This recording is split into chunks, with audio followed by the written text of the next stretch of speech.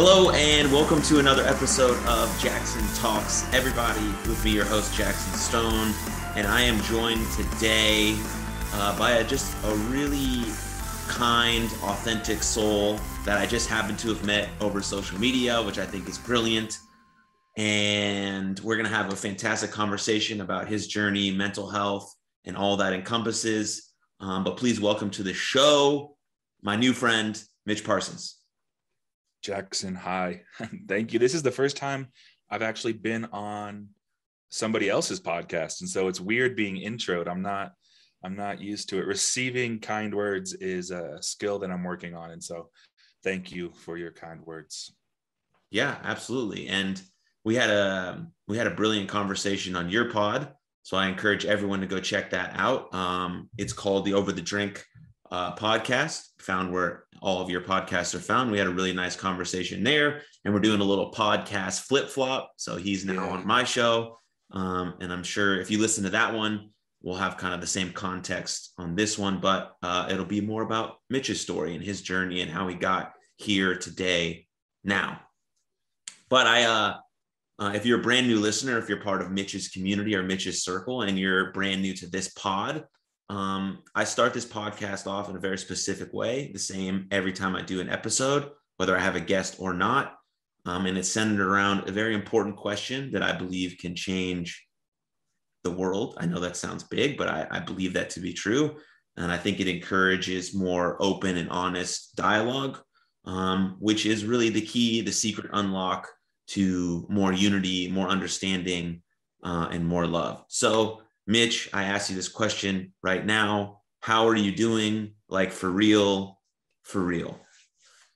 Oh man, for real, for real. I'm really good, actually. Man, my wife is 37 and a half weeks pregnant, which is mind-boggling. The OB essentially told us on Monday that you're full term, you can go into labor whenever you want. And so my baby girl is going to be here, could be tomorrow, which is crazy.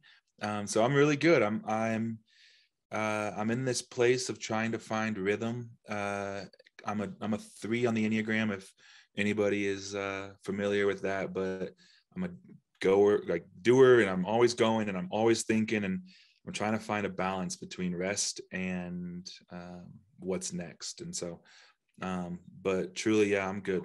I'm good. Amazing to hear. Has the idea that you're going to become a father and bring a new life into this world changed your outlook already? Because I know when she arrives and you see her and you hold her, you're probably going to understand love like truly for the first time, maybe besides being with your wife. But has it already changed your outlook on how you see things? Yeah, it has. I think it has really made me realize how unprepared I am and how okay that is. Like, I think a lot of men, and I think there's an aspect of preparation for fatherhood. I've put a nursery together and we put the crib together, but the first time that my baby has a blowout, I am not going to know how to handle that. And so the idea that I am not able to be completely in control of this is something that I think it's bleeding into other parts of my life of like understanding that there are aspects that it's okay to admit that I'm going to learn through it. Like, that's what I'm expecting, is to learn through this. And there's that. And then weirdly, like, I am like a teddy bear when it comes to my life. Like, it takes so much to get me angry. Like, you could sit and spit in my face and I would, but you speak about my mother, my wife, and I say mother first because that's the first person that I actually like got defensive of in my life. But like, you speak about my wife, you speak about my mom or my sister. Those are the 3 people that get me angry. And now I have a little girl coming. And I find myself being a lot more protective of my wife because now there's two. So like I'm always not like angry, but I always got an eye on her. Like when we're in public places, I'm always on guard because not that she can't defend herself, but I just feel like she's pregnant right now. So like her moving is not good. She's not mobile. And so, man, yeah, I think it has made me more aware of my inevitable inadequacies, I think would be the word, but it's okay that they're there. Like there are blind spots that you would grow, like when you have muscles that are weak, I'm gonna work those out and they will get stronger. But it's also made me more aware of my fatherly like vision almost. Yeah. And how is, because I know you over kind of the last, since starting your podcast, which is fairly new, you've kind of been on this journey about how to have more conversations with men about things that we go through. Has becoming a father, was that the catalyst for that? Or was that something that happened, together? Or where did those intersect? Yes and no. I think it was the driving point for me to go get counseling. I think it was a driving point because, so for those who don't know me, I developed an eating disorder while I played college football. And I dealt with it on my own even through my marriage. I dealt with it on my own, or I thought that I was. And until I started to see it bleed into the life of like my wife and the repercussions that she was wearing because of my wounds. And then having a baby, I was like, I would rather die than to project my unhealthy mental on someone who is so formidable. So like, I need to get this corrected. And that's dark, but that's truly how I felt. And so that drove me to counseling. But the idea of men talking is more a solidarity thing that I felt 2 years ago of there's no way I'm the only one who feels this way. I can't be the only one. If I'm the only one, then this is going to be a difficult life to live because I need someone to link arms with me and say, hey, I feel that way too. Who isn't my wife. Like my wife is through and through my best friend. She is my other half. She is my better half. But there are things that I'm wrestling with that biologically she can't relate to. And so I need people in my life who are able to talk to me about things that they're experiencing. And I didn't have that. And so if I didn't have it, I just figured I can try to start creating it. And over the past 2 years, I believe that I have, at least in my circle. And it's been really cool. Yeah. We're definitely going to touch on that, the podcast, the conversations that you've had, what you've learned from those conversations. But we'll take it back a little bit because you mentioned your athletic career a little bit. Yeah. So tell us about your athletic career, football, and then ultimately the end of your career and what that whole journey was like. Definitely. My athletic career has been the greatest / worst thing that's ever happened to me. As a human, pridefully, I am very proud of the fact that I was an All-American in high school. I was the top, what was I think I ended up the seventh tight end in the country. I had offers from schools all over the country. I ended up going to play football at Vanderbilt in Nashville, Tennessee, which was a blessing. It was amazing. I don't know. I guess what else could I transferred home to CSU because of family health stuff. So I'm from Denver. Came home, had offers to go back to CU and CSU, so Colorado and Colorado State. Colorado ran a spread at the time, and I played tight end. I didn't want to go be a left tackle, and then Colorado State had my best friends all living in a house together, and so I was like, I can go live with my best friends, play football. They ran a pro style. It was Mountain West football, which is Mountain West football. It's not a big Power 5 school, which pridefully I'd built in my head of like, it's whatever. And so I went there for a year and a half. I graduated college in 3 years. I'm a nerd. Took 21 credits a semester. Took That's full, legendary though.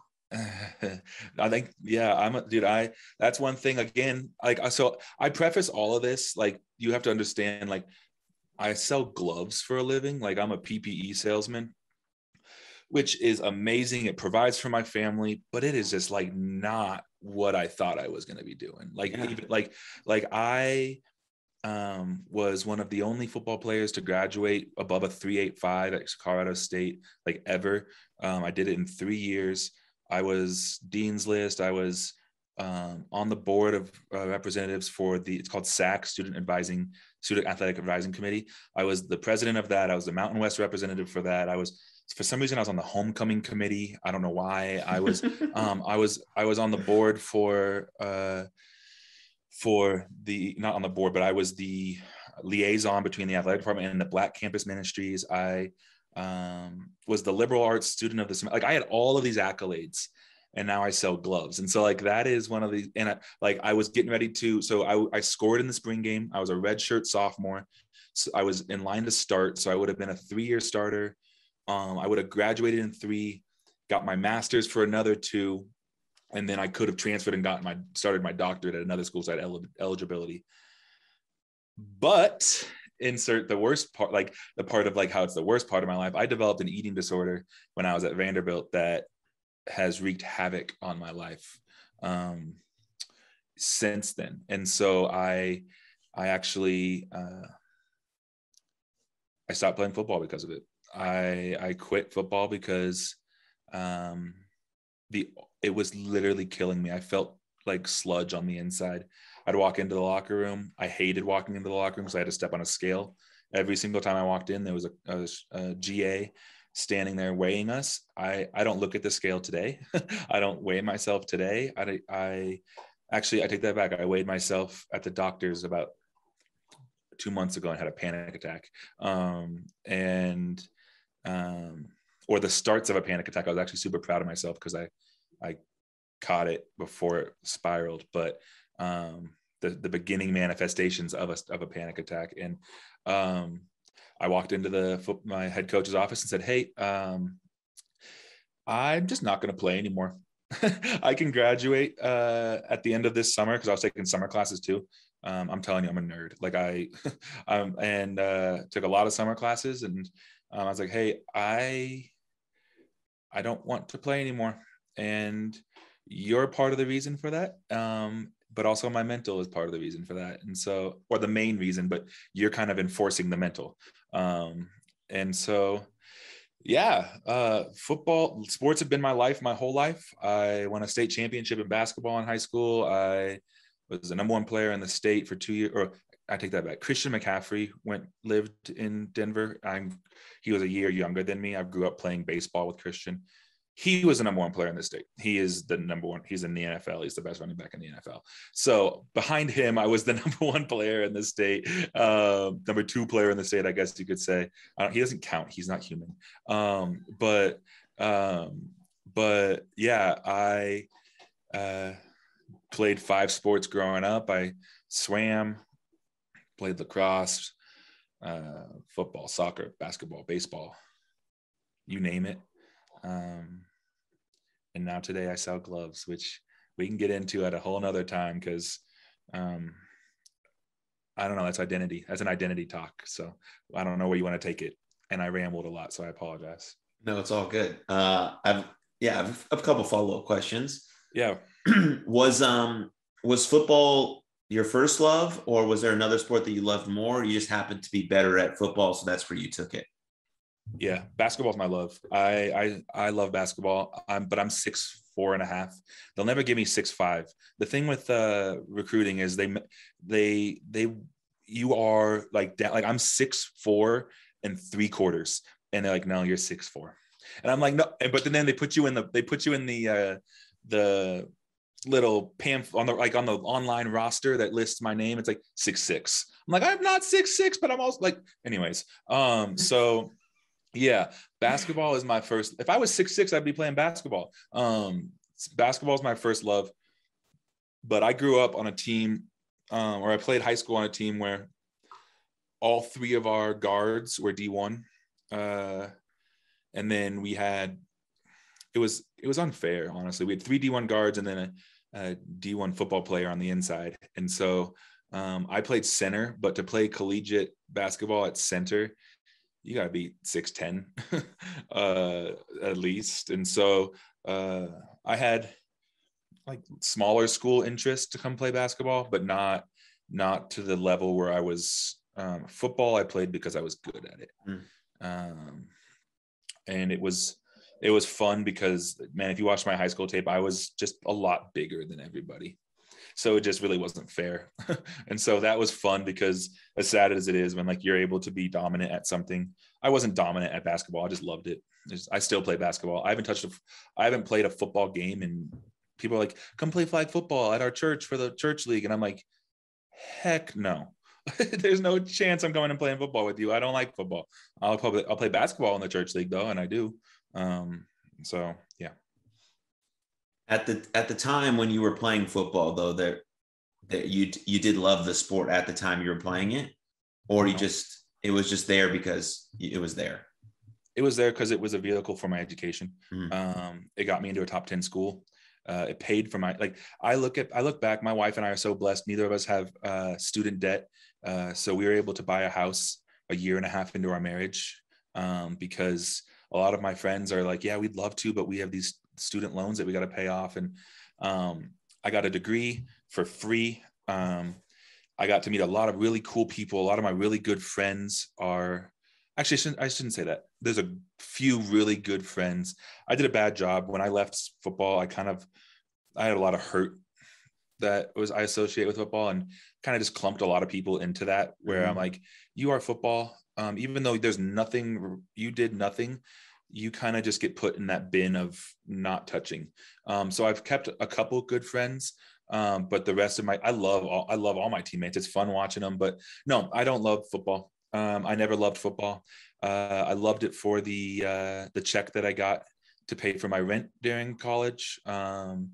I liked it for the fact that my books were free, and so was all my education.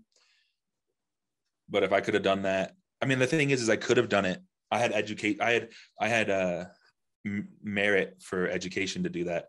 But there was this pride glamour thing that was like, I want to be the kid from this high school, like from my town who does it.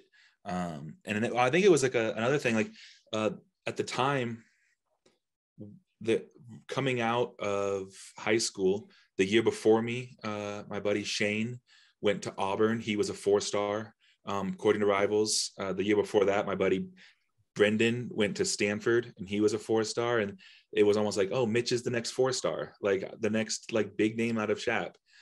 I think I kind of leaned into that a little bit, which is gross to say now, but as a 16-year-old, 17-year-old, it felt good to be wanted for something that you're good at. Right.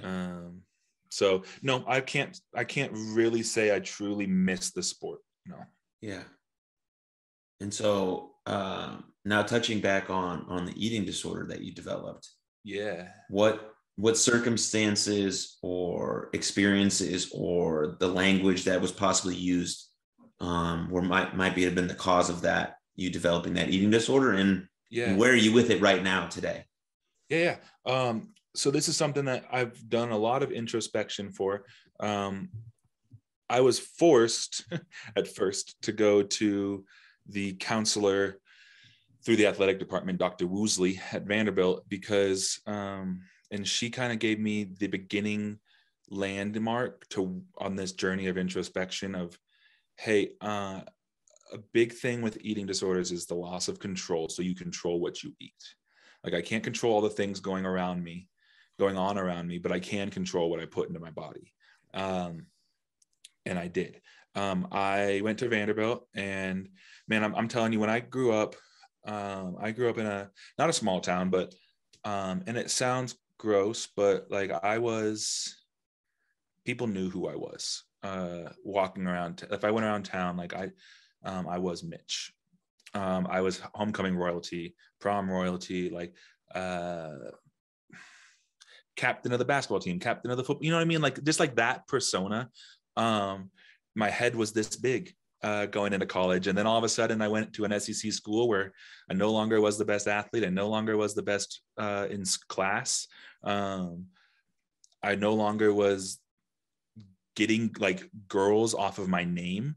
People didn't care who I was. People didn't care who I was. That's another, like, my mom got sick. I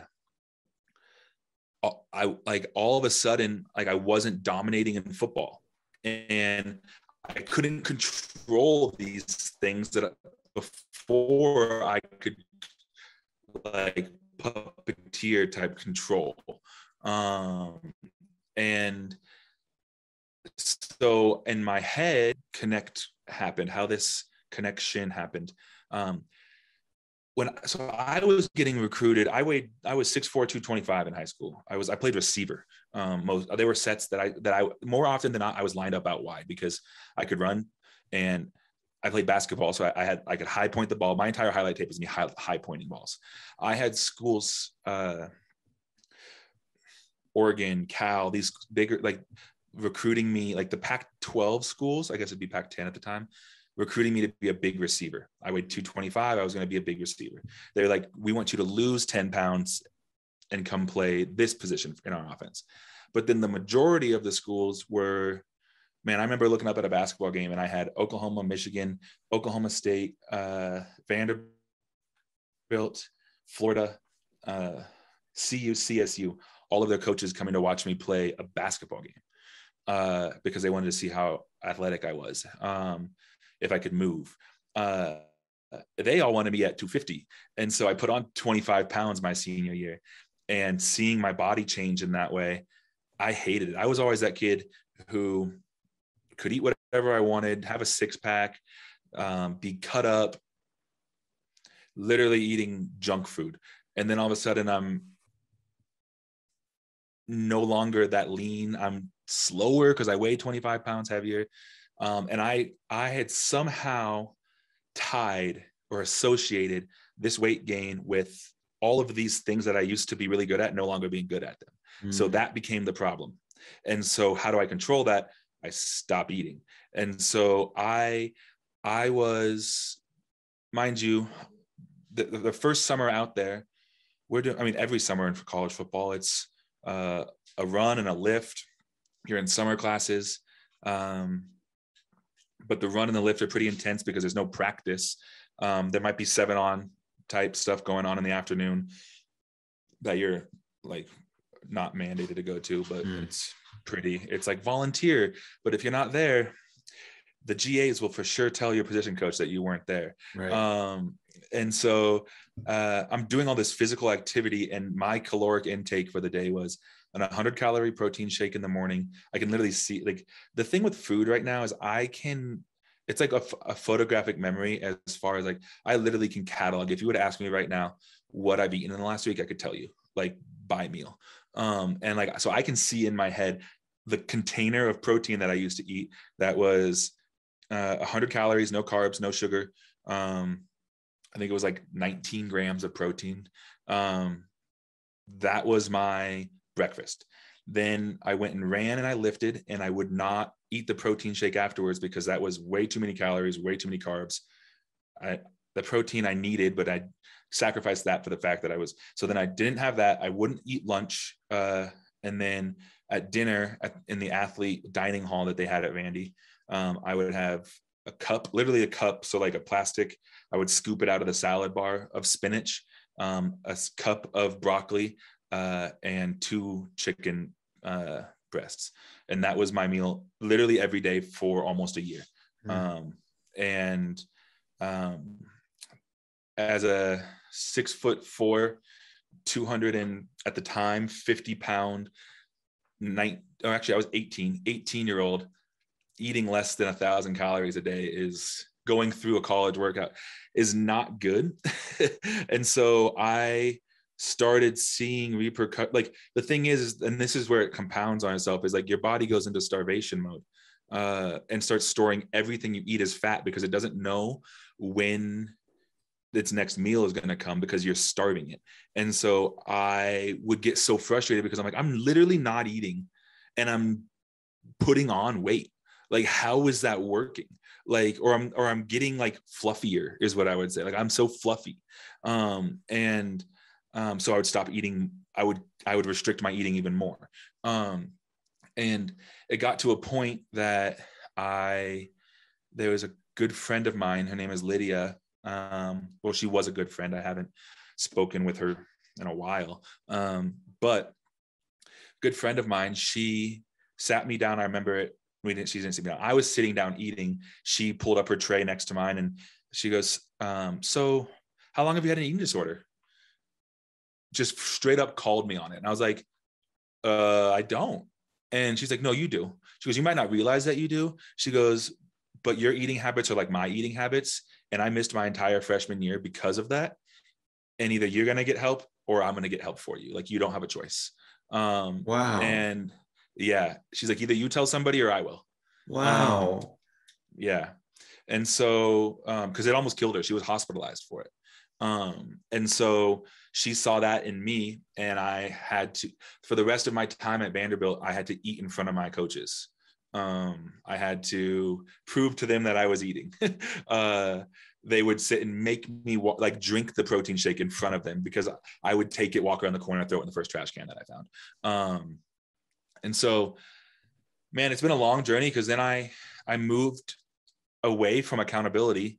I didn't tell my new coaches about that. I didn't tell my roommates about that. And the thing is like, if you were to, I got really good at hiding it, because like, to me, there was like a set number of calories in my head that I could afford. Yeah. And whether I chose to eat them in one meal or over the course of a week changed on my social circumstance. Because if I was with my roommates and we all went out to dinner, the last thing I wanted was the attention. So I would eat, but then the next couple of days it was like, you already spent your caloric like expenditure. Like you've already your allotment has been taken. So you don't really get to eat today. Which is, again, not good for football. Like, I wonder how much better I would have been at football if I would have been fueling my body in a way that was appropriate. Because I wasn't by any means I was getting ready to start.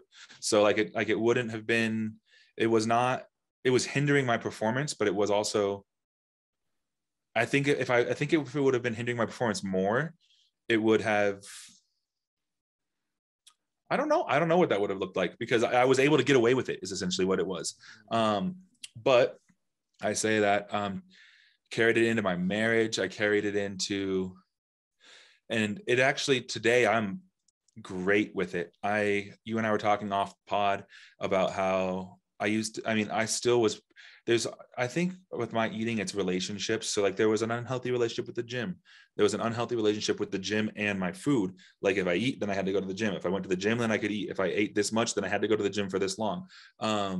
And it's weird that it's not weird. It's cool. Like, today, I haven't gone to the gym in 3 weeks. I ride my bike now. Like, that's my exercise.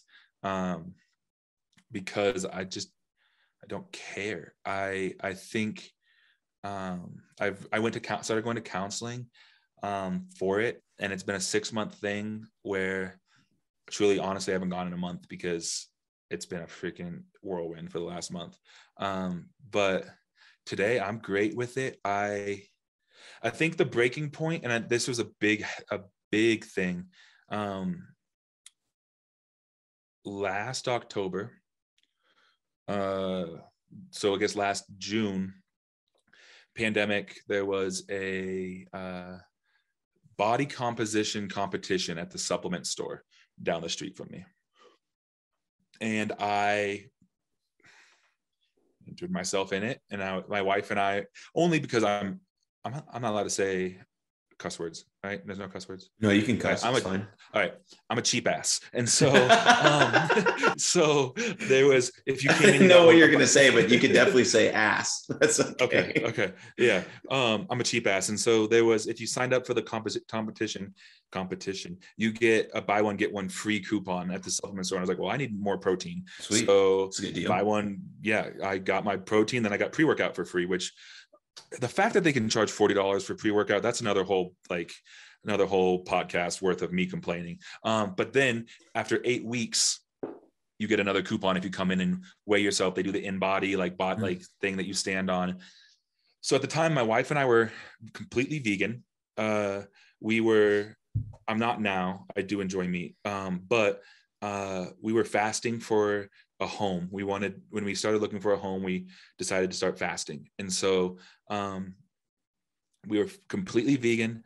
We were going for 2 walks a day. I was doing this workout thing that like at a park where you do, it's called the Deck of Doom. It's you take cards and you assign an exercise to each suit, and then you do that many exercises so like if you pull a king, that's 13 burpees. If you pull a 12, or if you pull a king of hearts, 13 burpees. 12 of diamonds, is it 12, right? No, a 10 of diamonds, you get 10 push-ups, right? You do, and that was my workout. I was doing that every day, wasn't drinking. At the end of 8 weeks, I had put on 8 pounds and 3% body fat, and I was like, that does not work. Like, that's not how things are supposed to go. So I went to the doctor actually, and had all my blood levels tested because I thought my thyroid was jacked up. It turns out that because of my eating disorder, my body had thrown itself so out of equilibrium that I was making 0 testosterone, like legitimately none. And that was causing huge depressive mood swings, like days at a time. I call them wet blanket mode, where it felt like literally you took a wet blanket and set it on me. Like I didn't care who you were, didn't care your relationship to me. I was going to say what I said, suck it up. Like I don't have the energy to care about your feelings, essentially was how I felt. I was losing hair. My sex drive, being newly married, was like 0 still. Like I literally was just this shell of a human. And I got on a TRT, testosterone treatment. And today I'm like, I haven't had a wet blanket mood in over a year, praise God. And I haven't like my anxiety is still there, but that's something that's mental, as far as like, I'm a control freak still. I still will always wrestle with my lack of control. I think until maybe I need some more intensive counseling. But today, because of that, I think forever the frustration was like, dude, I'm like restricting my food and I'm still not seeing the results that I want. And the reason for that was because I had no testosterone. So like my body, testosterone is what builds muscle. It's what burns fat. It's literally what it supports your metabolism. It's all of these things. And no wonder that like you could literally control your food in such a way that you ate. I was literally measuring out my food like a bodybuilder, and I did not look like a bodybuilder. And I didn't know why. So yeah, today is great. Today is, I do need to get back, like full transparency. I need to get back into counseling. It's something that is proactive, not reactive. And right now I'm being reactive with it. Like, because I'm like, I was laying in bed the other day, and my wife and I were talking because I felt this insecurity of like, I hate looking at myself in the mirror. I'm like, I haven't felt sudden. And it's because I haven't gone to counseling. I haven't been taking care of my mental intentionally. I think that I have, I mean, I'm always aware of it and I'm doing the exercises that I was taught, but I think I was talking on my own podcast the other day with someone who's like, if you just stop going to the gym, your strengths are going to go away. Your muscles are going to go away. Like, you still know how to bench press. You still know how to squat, but you're not going to be as good at it. The same as with counseling. Like I still know all these exercises, but I'm not flexing those muscles. I'm not strengthening them. I'm allowing them to atrophy. And so today I'm at like a 7. I'd say a 7 out of 10 on my eating. Whereas like I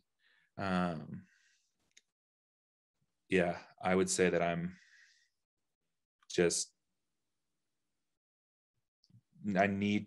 aware of my need to go forward. Well, thank you for sharing all that. I know that when most people hear the words eating disorder, they routinely associate that with with those that identify as women.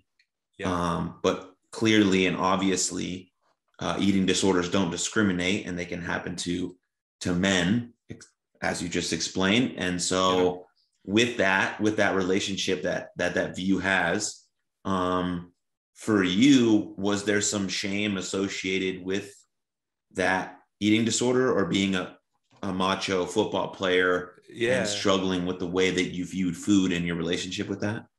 100%. Man, it is, like you said, a woman's disease.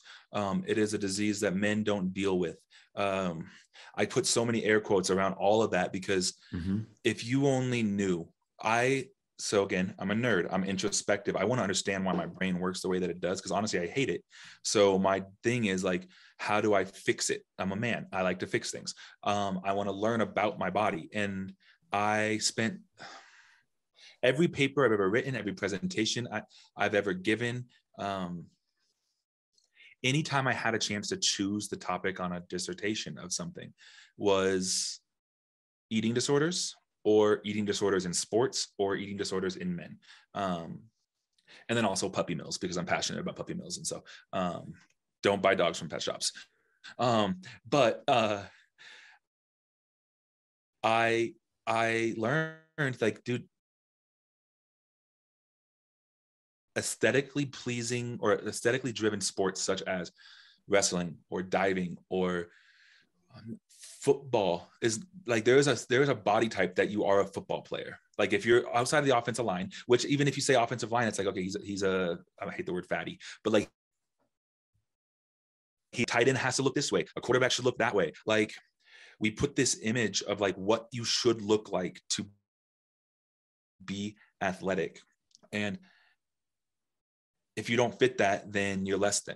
And so, men, and put it on the fact that there is so much shame that, dude, if you would have asked me, if you would, I would guarantee you, if you walked into any of your gyms and you sat and talked to every man, I would be willing to bet that a majority of them have habits with food and exercise that are borderline eating disorder or disordered eating. I think eating, and I would talk like counting macros is unhealthy. Like it is, like, it can be unhealthy. There is such a thin line of counting micros and macros, because it restricts food in such a way. Like, your body was made in a way that when you're hungry, you eat. Like, your body knows when it's hungry. And I've restricted today. I don't know that feeling. I've restricted it in such a way that, like, food is a utensil, or it's something that I use because I know I have to be alive. I have to eat it to be alive. I could care less about food. I eat when my friends eat. I'm like this, the feeling of hunger I've learned to ignore. And so I think that with men, there is this, like, you would like I said, you could go into, and the statistics are so skewed because the people that are reporting are afraid to talk about it. They're afraid to say, hey, I do have this. And that's not just eating disorders, that's mental health umbrella in general, because men are viewed as weak if they, like, I remember wrestling so heavily, like, with not wanting my wife to feel like she had to, like, coddle me. Like, I didn't want to tell her that I wrestled with certain things because I didn't want her to think that I was fragile. I wanted to be a man who could support the house and be this big, strong, burly man. And she didn't have to worry about saying something to me that could send me down a spiral that I couldn't get out of. So I'm not going to tell people that. Like, I'm not going to, but that's where the start of my whole journey of, man, I call it a passion project, because there's so many different layers to it, like artistically, and that goes into like writing and drawing. And I think my podcast is art, in just a different medium. And there's things that I want to build websites, and I want to do all of this stuff around the idea that, so there was my dream job. The job that I'm working now is, I complain about it, which is just annoying because I just do it. I don't know why I complain about it, but I work from home. I work for a couple that, like, I'm working right now. I have my phone that has, if I show it to you, I have 4 emails that I need to get to, but there are no fires in the glove world that can't wait an hour to be put out. And so I'm able to take a podcast. I'm able to, yesterday I worked from my wife's office because anywhere my laptop is, I can go and work. And they're a family. It's me and the owners of the company, and then one other lady who are customer facing. And then we have warehouse people who are great also, but the people that I interact with, there's 4 of them. And I get to work wherever I want with these amazing people. And I wanted this job. It took me 6 months to get the job. I got married, ended an internship, got married, was unemployed. I had told my wife, I want this job. We turned down 3 jobs in those 6 months because the position had to be created, and the owners of the company were traveling a ton, and it just truly wasn't a priority, which is fine. They had a business to run, but to me, it was a priority because I needed a job. But it took 6 months. So I was unemployed. I had an eating disorder. My wife and I were $100 in the green, meaning after she got paid, paying our rent, paying for our cars, and paying for our bills, we had $100 to live on for the month. Food, gas, backed up some good credit card debt, because you can't do that. $100 is not realistic to live on.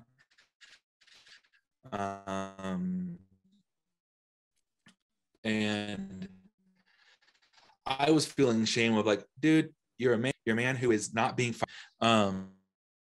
compounded, or that like just kept compounding on itself. And the eating disorder was a huge part of that. And I kind of got on a rabbit trail there, but it was more just to say like, man, my eating disorder, I think that the fact that it's labeled a woman's disease is my biggest frustration. And it's literally what I'm working on. Why I'm working on it now is because I sat in it forever by myself because I thought that it was a woman's disease and I was embarrassed by it. Like, how dare you allow something like this to, like, you're the only person who wrestles with this as a dude. And I know that there's other guys out there who wrestle with it right now in silence. And so like when I talk, I'm like, literally, if you just hear me say it, that might free you up to talk about it because you're like, I'm not alone in this. Right. So like I have an eating disorder. I will freely claim that. I actually kind of catch people off guard sometimes because they're like, so like, what are your tattoos? I have tattoos everywhere. They're like, what are your tattoos about? I'm like, well, this one's about my eating disorder and this one's about my mental health. And they're like, I'm like, yeah, I'll talk about it. Like, what's up? What do you want to know about it? And it's very countercultural, but that's how I live my life, is like, I don't want to conform to anything of this world. So, yeah. I mean, I take a few things from that, right? For one, right, it took you a while to get to this place, right? When you were in college, you weren't telling anyone that you had an eating disorder, right? Yeah. So those that may be hearing this and struggling with that, think about that. Think about that path you're going to take, and eventually you can get to a spot where you are comfortable with it, right? Because as I say, always there's light at the end of the tunnel. You know, where you are now is not where you're going to end up. When where you're going to end up is also not the final destination. So there's so many different journeys and pivots along the way. And Mitch is a testament to that, right? And then along with that, like I'm in professional wrestling. And so body dysmorphia in professional wrestling is everywhere. Literally everyone has it, right? Because to be a professional wrestler, you're making the choice to go out in front of a large group of people, could be 10 people, could be 10,000, could be 100,000, depending on the level you're at. And you're wearing very small amounts of clothing and allowing people to judge you on your appearance, right? And so then because of that, when we go home, we put our gear on and we look ourselves in the mirror, we're like, that shouldn't be in that spot. Why does this look like this? I shouldn't have this. And then that causes a psychological relationship with our food. It's not just like people look at eating disorders and like, oh, you just have an issue with food. No, it's like a psychological imbalance in your brain, right? So it's not just like, oh, dude, just eat that. You'll be fine. It literally doesn't work that way. And so I'm getting very passionate about it, but like it's a I psychological love thing it. that's going on in your brain. Just like when you get major depression and someone says, "Hey, dude, just get over it." That's literally impossible and something that you should not say to someone because they're having a major depressive episode, which causes a whole slew of things, which need obviously treatment and care. In the same way, if you have a bad relationship with food or something happened in your childhood or all these other things are components of that, and it all is the neural circuitry in your brain is wired a little bit differently. So your actual relationship with food is a psychological issue. And Yeah. so just like you did, went to counseling, did some treatment, and now your relationship is a bit better. Some days are worse than others. And it's going on the path to be good, or Yeah. viewed in that way. And so And I just wanted to make those few statements. I didn't have no, another and question past that. you said something very important to me. Some days are better than others. I think that in mental health in general, well, shoot, in life, Yeah. some days are better than others. Some days are really hard for me with my eating. There are days that, but I think the difference for me is I'm able to recognize that hard days are hard days, not normal days. Like before, it was, oh, I didn't eat today, and cool. I'm not going to eat tomorrow probably. Whereas today it's like, hey, I didn't eat yesterday, and I don't know if it was on purpose or not. Maybe I just like subconsciously did it. I can't do that tomorrow.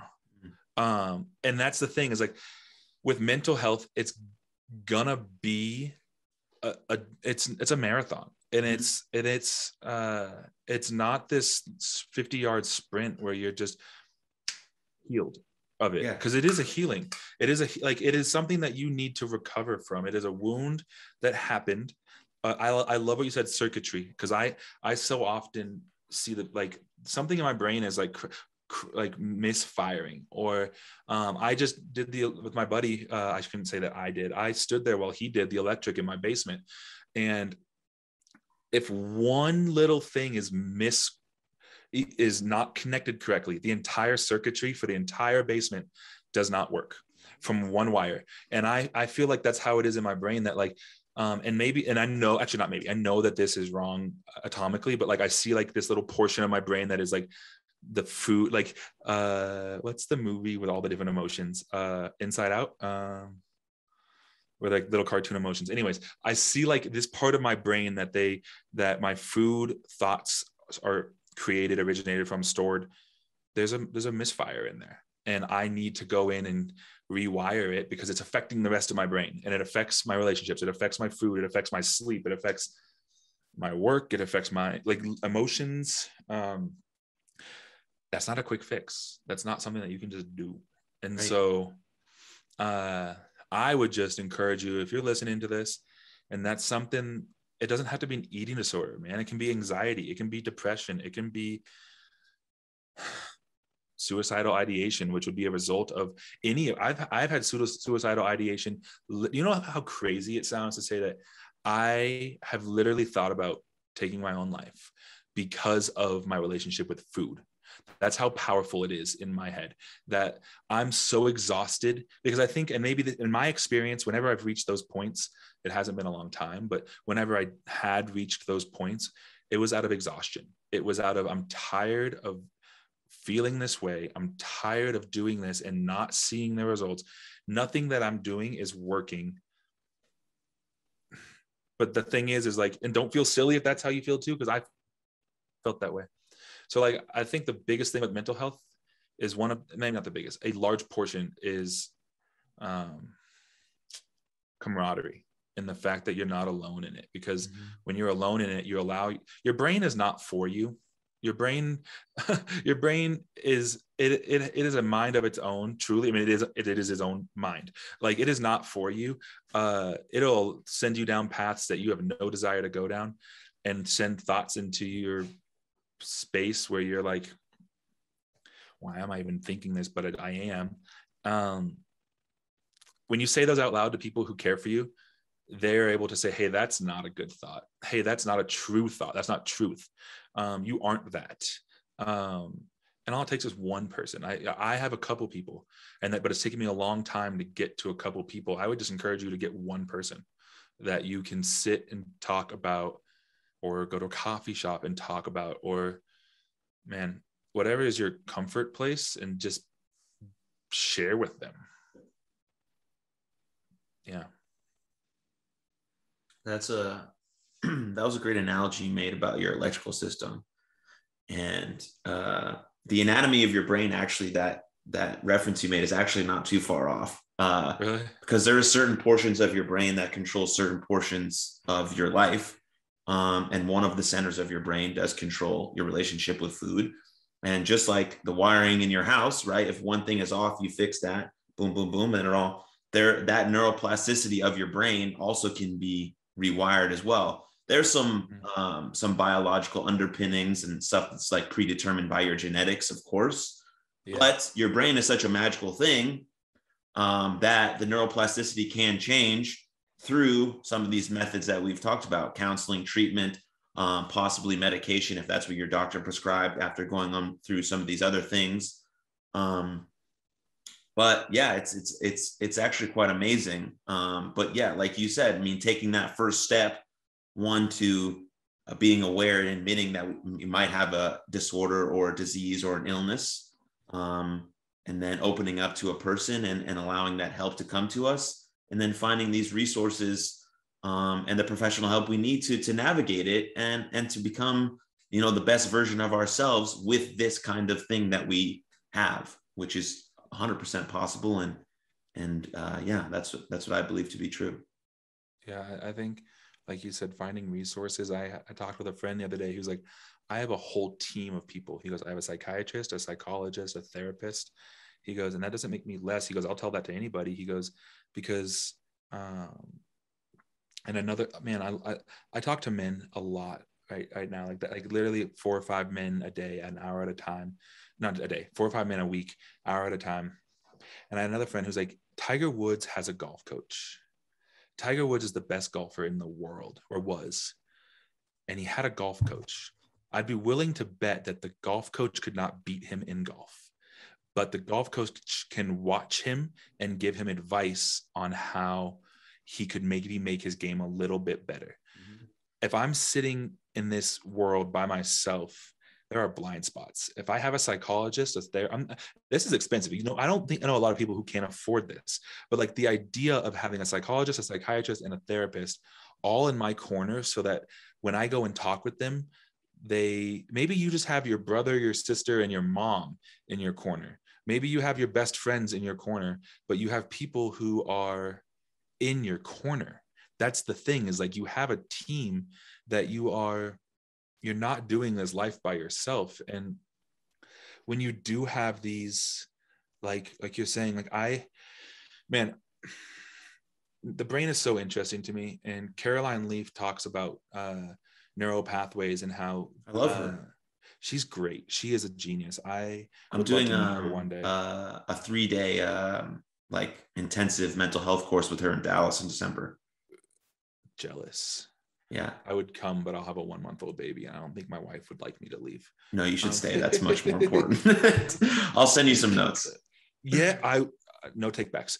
But she does this thing. She does this thing where she talks about, she relates it to the Amazon, where if you were to walk through the Amazon, and the first time you go, there's bush, there's trees, and there's shrubs everywhere, but you have a machete and you're cutting your way through.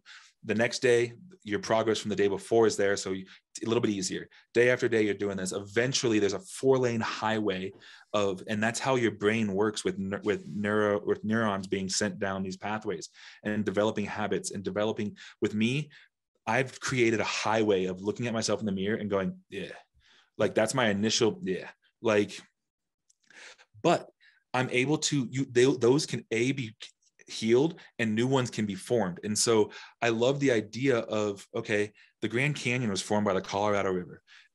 It is thousands of years, this water carving away at the earth, right?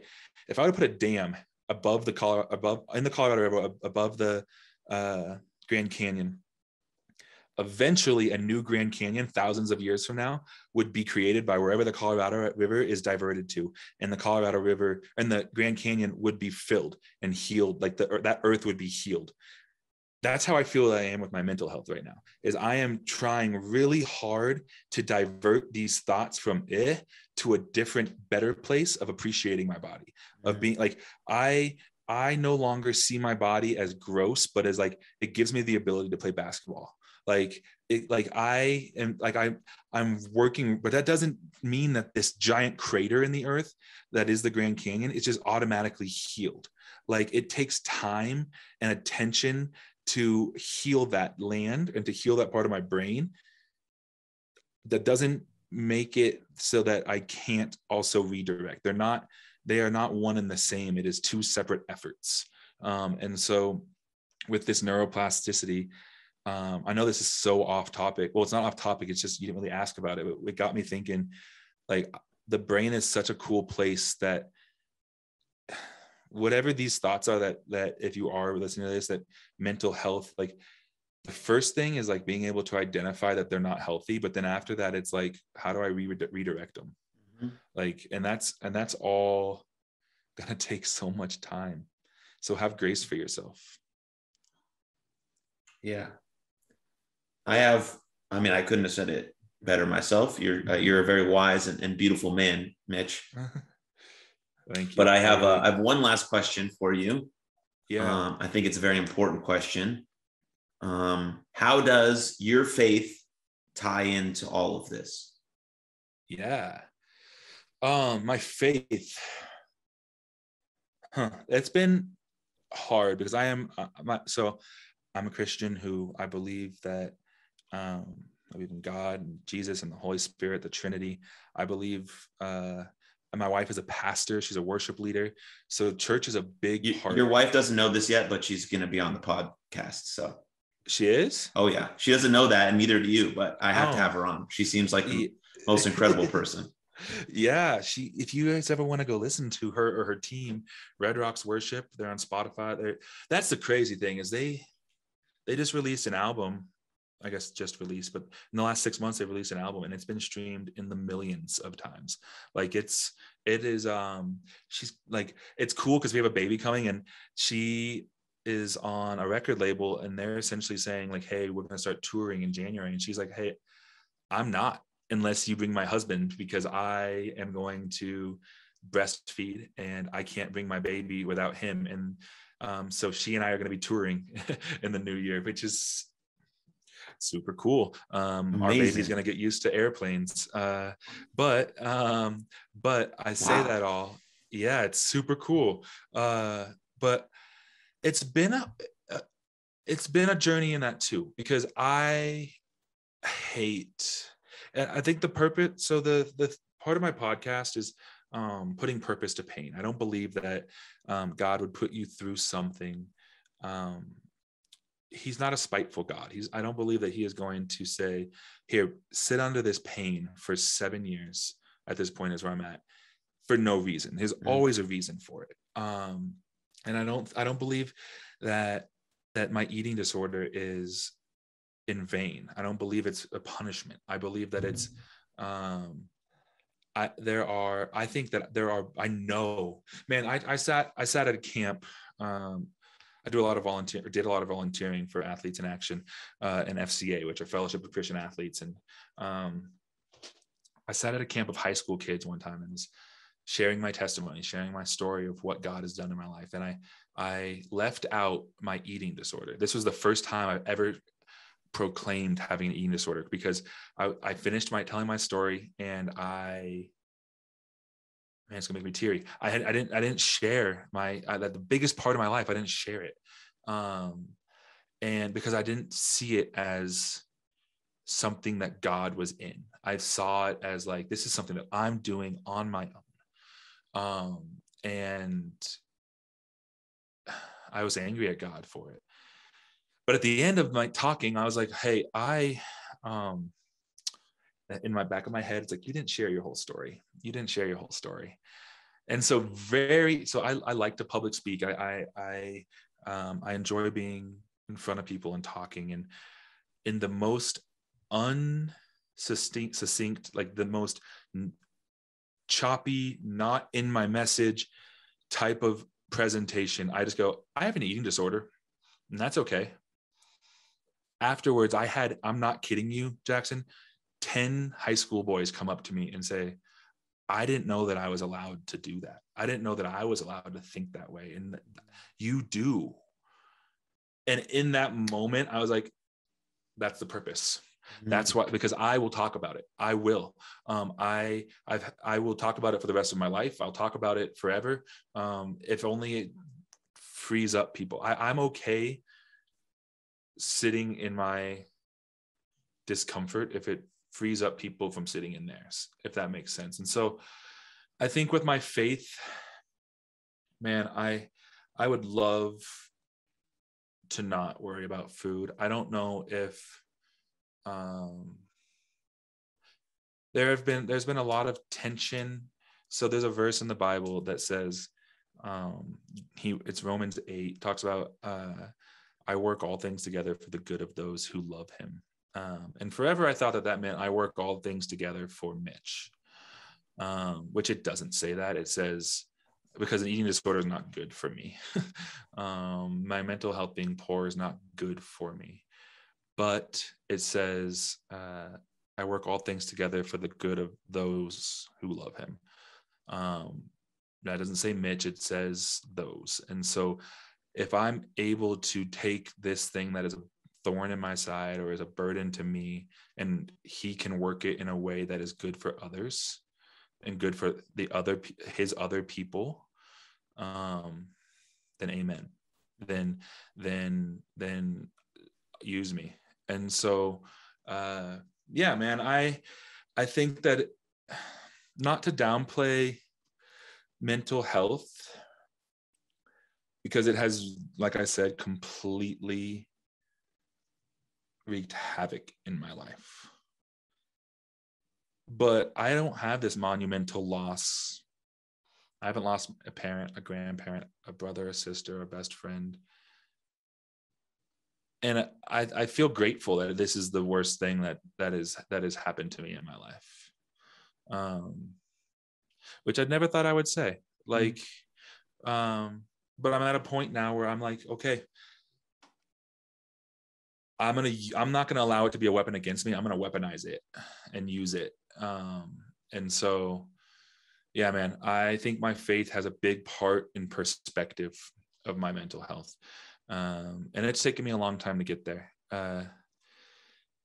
But I believe that God is good in all things. And we could go back to the analogy that I gave you about the book. And I'm not even going to give you the ammunition to use it against me right now. But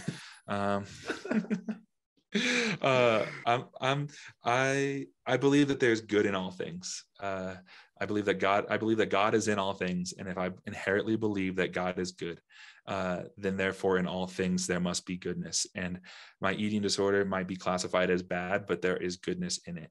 And I want to search to find it. And then once I find it, I want to highlight it. And so, yeah, perspective would be the lens that my faith provides. Beautiful. That's beautiful. I think, I'm grateful for you for sharing that. And I think that faith, or believing in a higher power, or whatever terminology that you use, is so extremely important, especially when life throws you challenges and obstacles and setbacks. Having something to believe in, to keep you holding on to pushing towards that light at the end of the tunnel, is extremely valuable and important. And so, my faith is wrapped up in the things that I do, in the same way that you're doing the things that you're doing. And I think it all intertwines and it all intersects, and it's all part of the one mission to kind of, bring love to the world and make it in a better place. And so that's what I believe to be true. But thank you for sharing all of that. And to end it, where can people find you? Where can people find your pod? And so I believe my new Instagram name is Mitchell G. Parsons. Let me pull it up real quick. Mitchell G. Parsons is my Instagram name. You can find me there. I post a lot about art and mental health. You can also look up my podcast, which is Over a Drink Podcast. The idea of it is that I want to normalize normal men talking about normal things. So men come on, Jackson comes on, came on, and we just have a conversation about things that society says that men should probably not talk about. And I say bullshit. And so we're talking about it. I have people who come on. I've had Green Beret come on and talk about PTSD. I've had fathers who have kids who are having brain surgery. I have normal people coming on, and not normal, they're all normal, but like testimonies that you would classify as like anticlimactic, but they're coming on talking about forgiveness, or they're coming on and talking about wholeness and things that are just important to talk about in the structure of two men having that conversation. And so that's Over a Drink Podcast. I'm also, as of yesterday, I released a thing called Shots, which in that same vein, it's an idea about like all these conversations used to be over, or they still are, over a drink, over a coffee or a beer. Shots are espresso shots and tequila shots, and they're 2-minute little blurps of MP4 files that I've created from or extracted from Zoom calls. And that's a cool thing that I'm excited about. And so, yeah, you can find me there. I'd love to chat with you. I'd love to talk about literally anything. I'll talk to you about, I'm a fantasy nerd. I love books with elves and dwarves and dragons. And I am also a food nerd. I'm a fantasy football fan, big time. I hate football, but I love winning money in fantasy football. And so, yeah, that would be me, Mitchell G. Parsons on Instagram. Amazing. Yeah, if you're a regular listener of Jackson Talks, everybody, then you're gonna love Over the Drink Pod. It's great. It's really good. I urge you to give it a check, give it a listen. Thank you. Give them a follow. But again, thanks for coming on. Thanks for taking the time to do this. Thank you for sharing your story. Yeah, much love to you, man. Hey, I appreciate you for having me on. Thank you for doing what you're doing. I think that it's so cool that we're in different parts of the country. We have different stories, but we're still fighting the same.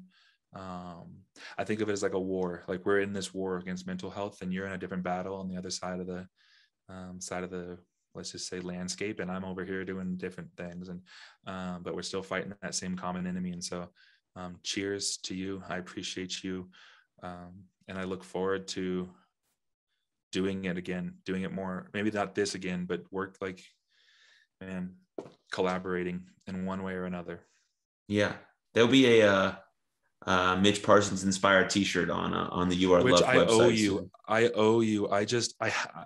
I am good at drawing, and I'm love to draw, but for some reason I can't figure this out. And so I need to talk to you off pod about it. But yeah, it's gonna be a cool shirt if I can ever figure out how to do it. Hey, we're in no rush. It'll be good. But thank you everyone for listening. Share this with a friend, family member, loved one. And I'm grateful for everyone for showing up and giving me their time there. And have a great day.